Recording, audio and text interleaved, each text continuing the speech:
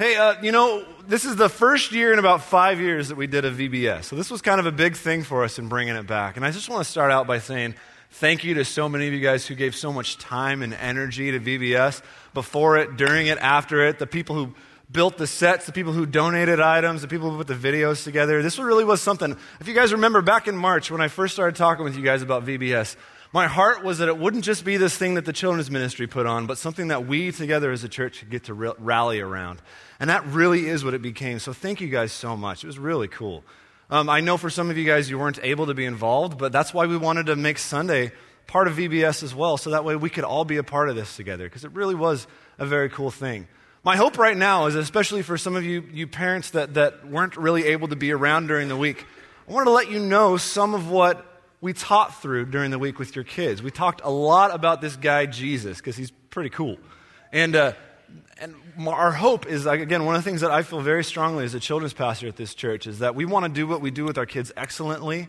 But Ephesians 6:4 makes it very clear that the responsibility to train up children in the discipline and instruction of the Lord lies with their parents, and specifically fathers. So in no way do we ever want to replace you, but what we want to do is we want to come alongside you and be an aid to you. So what I want to do this morning is I want to share with you the heart of what we taught your kids, so that way, whether you're a follower of Jesus or not, you can hear it and understand it, and maybe even for the first time today, choose to follow Jesus. Or even if you already are a follower of Jesus, this just gives you great fodder for conversation with your kids, to talk with them about what they've been learning about the Lord. We started out on Monday morning talking about creation, talking about how God created the entire world out of nothing, using nothing. Out of nothing, and he didn't use any materials to build it other than his words. He spoke and it happened. With words, God created everything. God's word is powerful. God's word is creative. He says it and it happens. There's no one else who has power like that. But then we learned later on that God took some of the something that he made. He took a pile of dirt and he fashioned it into a man, and then he breathed into the man and he became a living being. The Bible says that God created mankind, man and woman, differently from the rest of creation, because he created them in his image, in his likeness. We talked with the kids how it's almost like God created us to be mirrors of what he's like. Just like when you look at your face in a mirror and you see an accurate reflection of what you look like. That's what God was seeking to see in us. And we talked about then how God created humans with this unique ability, this really cool ability to reproduce and make more and more and more and more people until the entire earth would be filled with these little images of God, these little mirrors of God. Like a giant disco ball floating in space is what we called it. But then we learned about how it didn't stay that way. That people, instead of seeking to live as reflections of God and what he's like, we chose instead to live for ourselves, for our own glory, to make the rules for ourselves. How God's enemy, Satan, came into this garden where Adam and Eve, the two first people, were, and he tempted them, saying, no, you don't need to obey God. You can do your own thing. And not only that, in doing your own thing, you will become as great as God. You will be just like him, knowing good and evil. Well, sadly, Adam and Eve chose to listen to what Satan said instead of God. And they did know good and evil, but it wasn't a good thing.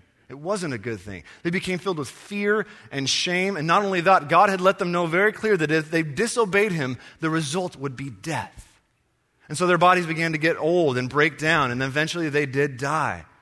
But the Bible makes it clear that death isn't the only problem that comes from our sin, but every other problem that we see in our world, conflict between nations, sickness, disease, all of it comes from the problem of sin within our hearts. We set up that first day how we need to be saved. On our own, we are broken and separated from the God who created us, and that is not a good thing. But even though God had every right at that moment to simply wipe us off the face of the earth, God chose instead to embark upon a plan to save us that spanned over thousands of years. And at the very center of God's rescue plan is Jesus. Now, when Jesus first came on the scene and began to preach, there was one consistent message that Jesus would always preach, and it's found in Mark chapter 1, verse 15. Jesus would say this. He'd say, the time is fulfilled and the kingdom of God is at hand. Repent and believe in the gospel, or believe the good news. Throughout the week, we kept telling the kids, we have good news, good news. And on Monday, we talked about the good news that Jesus came. And when Jesus came, he came bringing God's kingdom. He came to bring everything in heaven and on earth back under God's good rule. And then he called people to repent. Does anybody remember, any of the kids remember, what did that word repent mean? Yeah, what did it mean? To turn around, exactly. We talked about how it's like when you're driving with your parents in the car and they realize they're going the wrong way, so they make a U-turn and they go back the right way, right? Unless they're stubborn, and then they'll say, no, I know that I'm going the right way, and they won't turn around. That's what repenting means. Now, oftentimes in the Bible, when this word repent is used, it's talking about how God has a right and a duty to judge sin, to punish sin. So turn from your sin unless God punishes you. Does that make sense? But here, I don't think that Jesus is talking about turning because of punishment. Here, he's saying, turn, repent, because it's good news, because it's good. The way I illustrated it for the kids was I asked them if they liked chocolate. You guys remember that part? And then I offered one of the kids a Tootsie Roll. But then once I gave her the Tootsie Roll, I started talking to her going like, but is a Tootsie Roll really chocolate? Or, I mean, like, seriously, like when you think about the taste of a Tootsie Roll versus the taste of like pure milk chocolate, do they taste the same? No, not only that, does it feel the same in your mouth? No, it doesn't like melt and get all kind of saucy and good in your mouth. No, it's like wax, kind of. And so we talked about how a Tootsie Roll is a cheap, waxy substitute for chocolate. And so then I asked this girl, I said, I have something better for you. But first, you need to repent. You need to give me back the Tootsie Roll to find out what I have for you. I'm not going to tell you what it is, but you have to trust me that what I have is better. The first girl that I called up, she didn't want to. She's like, no, I've got this in my hand. I don't know what you have, but at least I have this, so I'm good with this. And oftentimes that's what we do in our lives. We fear the unknown, so we stick with what we know, even if it's a cheap, waxy substitute for the love and the fulfillment and the happiness that God wants to offer us in following him. Then another girl came up, and I gave her a Tootsie Roll, and I said, I got something better. Do you want to find out what it is? She's like, yeah. She gives it back to me. And I pulled out this over a pound huge milk chocolate bar and gave it to her. And it was hilarious. All the kids started applauding and clapping, and then throughout the rest of the week, they kept asking me if they could have chocolate as well. The whole point of that illustration was to talk about what it means to repent because of good news. Repent becomes something's better. Oftentimes, I think we struggle with repenting because we don't really believe that Jesus is better than the things that we're trying to find fulfillment in. But it was cool because right after this verse, Jesus is walking along the Sea of Galilee, and he comes across a couple of sets of brothers who are fishermen, and they're mending their nets. And Jesus looks at them and goes, hey, if you follow me, you won't just catch fish, you'll catch men. And these guys, with no knowledge of Jesus other than that, leave their livelihood and everything and set off to follow Jesus day and night for the next 3.5 years. They had no idea, but they trusted him that he was offering something better. And then it was amazing because the rest of the week we started to talk about what it was that they discovered about Jesus. On Tuesday, we talked about the good news that Jesus has power to fix everything that has gone wrong because of our sin. We watched as Jesus calmed the storm on the sea simply by speaking to it. Then there was the man who had the legion of demons inside of him. And Jesus, again, with a word, takes those demons out of him, puts them into a herd of 2,000 pigs who run down the sea or run down the cliff into the Sea of Galilee and drown. Then immediately Jesus goes to the other side of the lake, and he's walking through a crowd, and a man named Jairus comes up to him and says, "Teacher, come quickly. My daughter is sick. If you just come, I'm sure that you can heal her." And Jesus goes, "Okay, let's go." But it's a huge crowd, and people are pressing around him on all sides, and he can't move very quickly. All of a sudden, in the midst of this crowd is a woman who had been sick for 12 years, and she had spent all of her money on doctors to try to make her better, but they had made her worse. But she heard that Jesus was coming through, and she thought in her head, man, Jesus has such power. I bet you if I even just touch the hem of his robe, I'll be healed. So she gets her way through this crowd and pushes all the people aside and gets right up to Jesus, and she reaches out and she touches the bottom of his robe, and instantly she knew that she had been healed from her suffering for 12 years. Like that, she was healed. And it says that Jesus immediately knew that power had gone out from him. So he turns around and he goes, "Who touched me?" But there's a huge crowd, and everyone was pressing on him from every side. So people are looking at him going, "Well, I touched you too. We all touched you. We're all pressing against you." But he's like, No, I know power went out from me. And then this woman comes trembling, and she falls at Jesus' feet, and she tells him the whole truth. And he looks down at her and he says, daughter, your faith has made you well. Go in peace. Immediately as he's talking to this woman, two men come from Jairus' house and tell him, I'm sorry, your daughter has died. You don't need to bother Jesus anymore. There's no more rush because she's already gone. But Jesus looks at Jairus and he says, don't be afraid. Just believe. And he goes with him to the house, and everyone is mourning and wailing. And Jesus, it almost seems insensitive. Jesus goes, what are y'all crying about? She's not dead. She's asleep. And they're like, Jesus, what are you talking about? We know. We were here. You just got here. What the heck do you know? So he pushes everybody out of the house. And he just takes the mom and dad and a couple of his disciples, and he goes in, and he sees this lifeless body laying on this little bed in the corner. And he goes and he takes her cold hand, and he says, little girl, it's time to get up. And she sits up, and she probably stretches and yawns, and they give her something to eat. She's back to life like that. With the word and with the touch of Jesus' hand, he brought a dead person back to life. No one has power like Jesus. But then on Wednesday, we talked about the fact that if all Jesus does is fix the things that go wrong because of our sin, but he can't fix our sin, that's kind of just like bailing water out of a sinking boat. If you don't fix the hole in the boat, water's going to keep coming in, and no matter how much water you can bail out of that thing, the boat is never going to be fixed. Jesus has to go deeper. He can't just fix sicknesses. He can't just bring people back from the dead. He's got to get to the cause of those problems, the sin that's within our hearts. But this is something that Jesus can't just fix with a word. He can't just look at somebody and say, you're forgiven, and that's it. Because those sins deserve death, and that death has to be dealt with.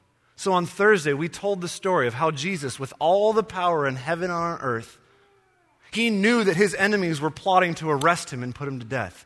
But he didn't do anything to stop them. He didn't even fight back. He allowed them to tie him up and beat him and place a crown of thorns on his head and have him carry a cross outside the city so that they can nail him to it, set it up, and he could hang there to die. And even as he's hanging there, the people are going, if you're the Son of God, come down from the cross. You healed other people. Why don't you save yourself? Then we'll believe in you.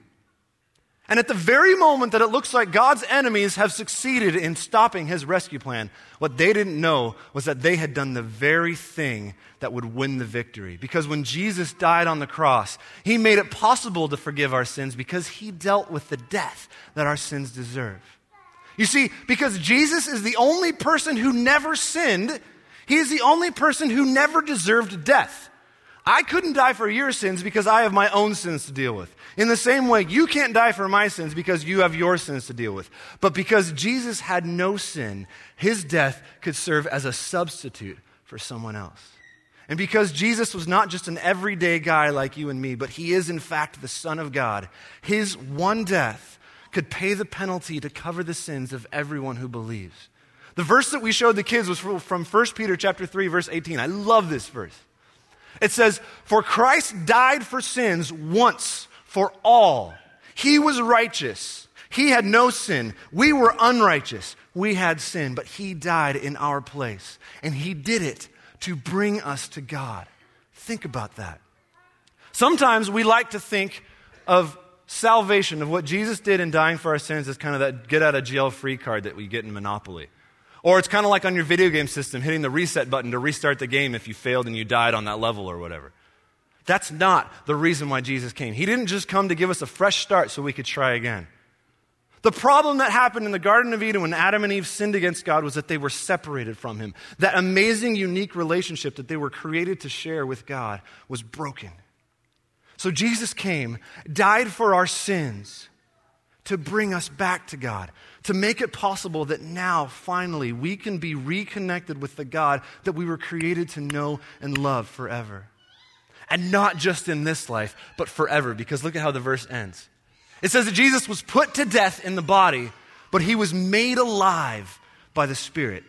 You see, because 3 days later, after Jesus died, he was laying in a tomb, and his enemies had rolled a big, huge stone over the entrance of the tomb, and they'd even stationed guards at the tomb because they knew that Jesus claimed that he would rise from the dead.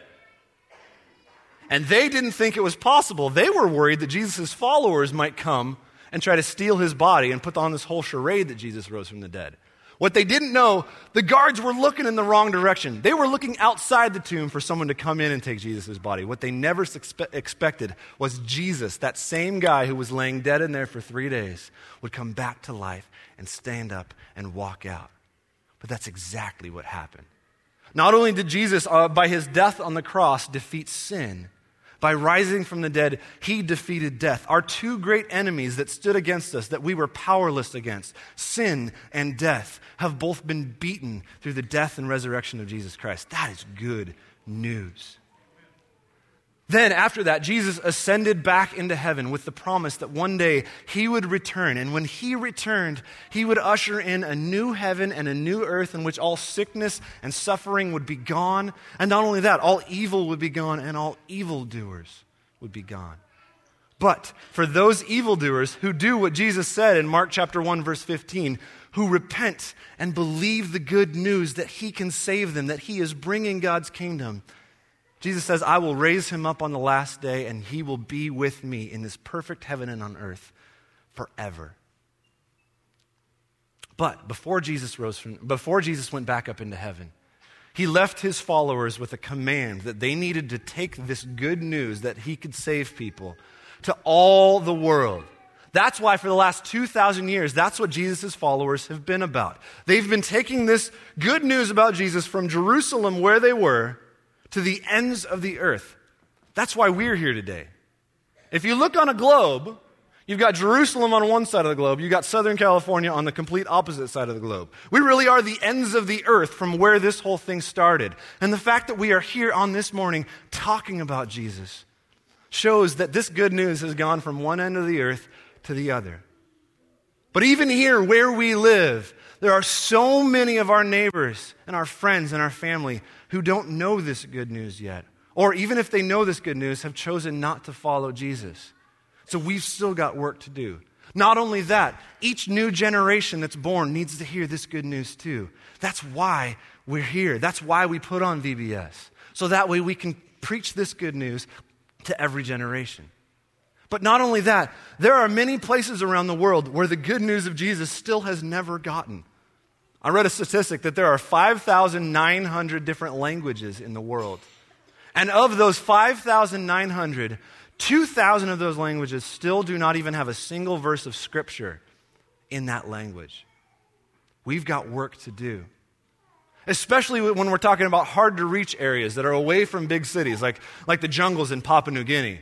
That's why you probably heard your kids talking a lot about Mike and Tippy Littlefield. They're a family from our church. Mike has taken a lot of time and a lot of years to get training as a pilot and as an airplane mechanic so that he can be a missionary pilot to fly missionaries into tribes in the middle of the jungles in Papua New Guinea so that they can work there and live there and bring the gospel there and translate the Bible into that language. We had these really cool, Jesse Wakewake made us these really cool, they look like old-time gas pumps with a big Sparklets bottle on the top of it. And we had to give the kids these little banks, and we told them to ask for loose change, ask to do chores around the house, do whatever you can, because we got to help the Littlefields get over there so they can bring this good news to people who've never heard about Jesus. I was hoping I'd have a total for you of how much money was raised, but we have like 3 completely full Sparklets bottles of like change and paper money, and if anybody wants to help us count it and you're trustworthy, let me know. Because we want, hopefully by next week we can let you know how much money our kids raise to help get God's word where it hasn't been before. But for some of you guys who may not know about Mike and Tippy, I wanted to show you guys one of the videos. We showed the kids a little video each day to teach them a little bit more about what the Littlefields were going to be doing. And this is the one from Friday. So everybody look at the screens and watch this video real quick. This has been really fun this week. I have had such a good time being with you. We've talked about God. We've talked about the Bible. We've talked about the Littlefields, a lot about the Littlefields. Now, today you learned about Christ telling his disciples to go and disciple all nations. Well, you know, we all need to go. We're all commanded to go. The Littlefields, however, they're going a lot farther than a lot of us will ever go. So let's hear from them about what they're going to be doing when they're in Papua New Guinea.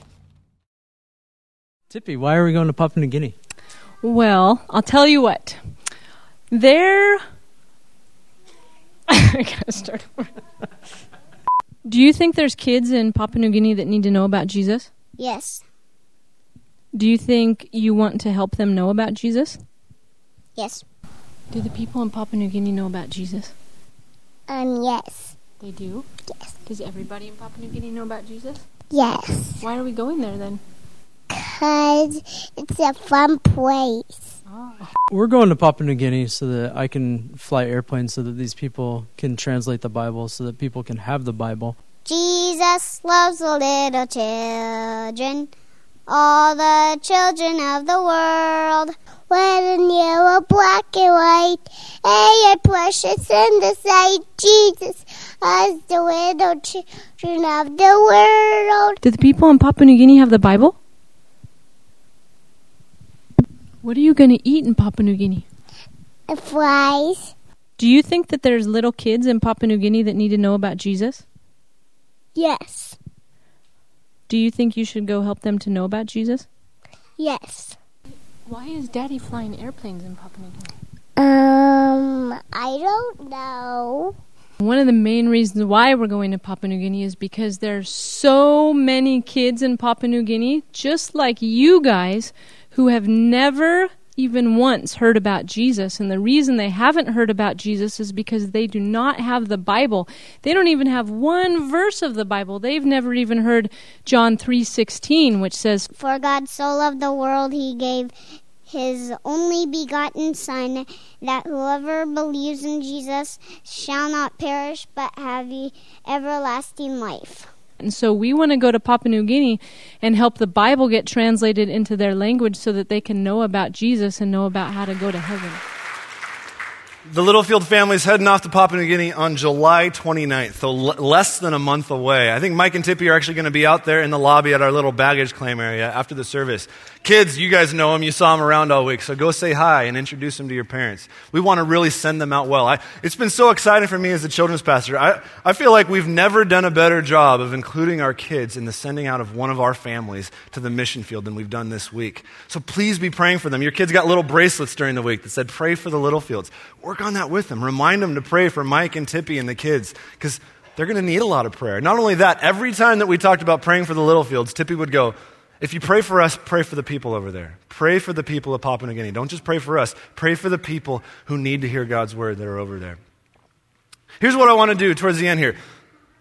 I want to just, again, thank you guys so much for all the time and effort that got put into VBS. It was so awesome. So many of you guys put so much time and love. I feel like, honestly, I got to see us work together as a church in some really cool ways this week. I feel like we all really learned a lot about working together and binding together. But what I want to do right now is I want to just talk with you a little bit about what I see the purpose being of doing an event like VBS. Why do we take 1 week out of the year and make such a big deal? Well, we do it because there's 51 other weeks in the year. And what we want to do on this 1 week we want it to be something that this event would propel us on toward greater faithfulness and greater unity together as a body throughout the rest of the year. Sometimes it's hard with events. Sometimes the event can be so big that after the event there's such a letdown and there's almost a sense of, I guess we'll wait till next year. No, that's not the point.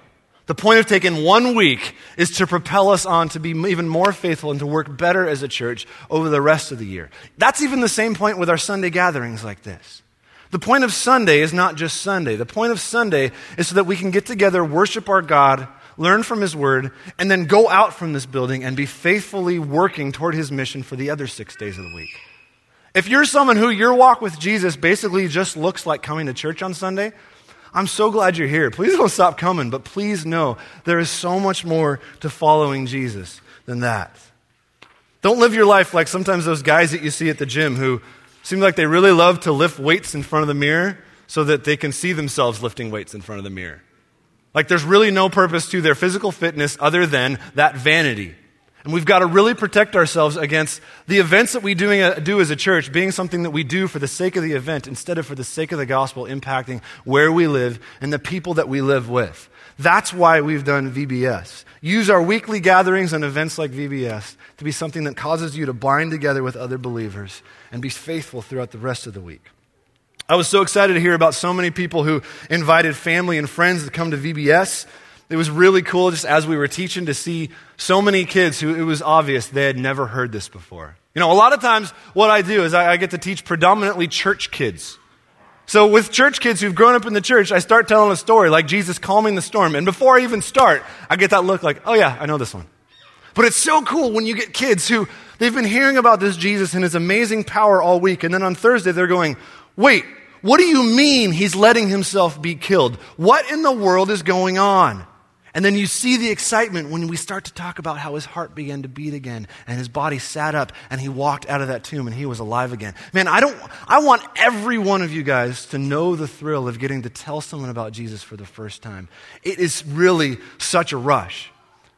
But for some of you, if you invited kids and families to come to VBS because it was honestly easier than actually building a relationship with them, I'm so glad you invited them to VBS, but we want to help you grow from there. An event like VBS is supposed to propel us on to continue to be faithful throughout the rest of the year. I know a lot of you guys did this. It was so cool as we were getting closer to VBS, hearing from so many families about how there were friends and there were families and there were coworkers or there were kids from the soccer team. And they'd been seeking to reach out and build relationships with the parents, and sometimes they've been able to share the gospel, and some of them were really resistant to it. But they were already trying to reach these families, and when they heard about VBS, they were like, this is going to be a great help to us as we continue to reach out to these families. That's the role that an event like VBS should play, as an additional tool to help us do what we're seeking to do all the time. Something that we do at a specific time to help us do what we're trying to do all the time. I know that our heart as your pastors, both in doing events, but then even in not doing certain events, is that we never want to confuse cheerleaders with football players. We never want to confuse standing on the sidelines and cheering on the efforts of others with the fact that God has commanded all of us to lace up our cleats and get in the game. Be faithful to pursue what the Lord has allowed us to do VBS for. That's why crew leaders, those of you guys who served at crew leaders from the start, that's why I encourage you guys not to look at those kids in your crew as these kids you hang out with for a week and then forget about. Instead, to say, Lord, what have you brought these kids and these families into my life and my sphere of influence at this time? Help me to be faithful to what you've brought them into my life for. Even though we're going to be packing away all these decorations this week, let's not pack away what we've learned through getting to do this together. At Cornerstone, I can tell you right now that our desire is we want to build strong families, but even more than that, we want to build a strong family. We want this to be a family. That's why regardless of whether you're married or whether you're single, whether you have kids, whether you don't have kids, or whether you are a kid, look at this group of people, look at this congregation as your family. Jesus Christ brought us together. God adopted us into his family. And so whether we like it or not, we're stuck with each other for all eternity. And that is a good thing. Not only that, parents, as I said before, the ball is in your court. Your kids who came to VBS have gotten to hear God's word preached. But the Bible makes it very clear. I mentioned it before from Ephesians 6:4. I'm going to put it up on the screen. That in Ephesians 6:4, it says that fathers, in particular fathers, but mom and dad together, don't provoke your children to anger, but instead bring them up in the discipline and instruction of the Lord. We tried to send home parent cards every day, but even the point of me being up here today is to let you know, here's what we've taught your kids. Now don't let this just be this 1 week thing that they forget about a couple weeks later. Continue to walk through these truths that they've learned. Please, please, I beg you, please don't look at our children's ministry or our Sunday school or even an event like VBS in the same way that you look at your kid's soccer coach or piano teacher. We are not here for you to drop your kids off to us so that we can teach them. And I know for so many of you guys, you know that.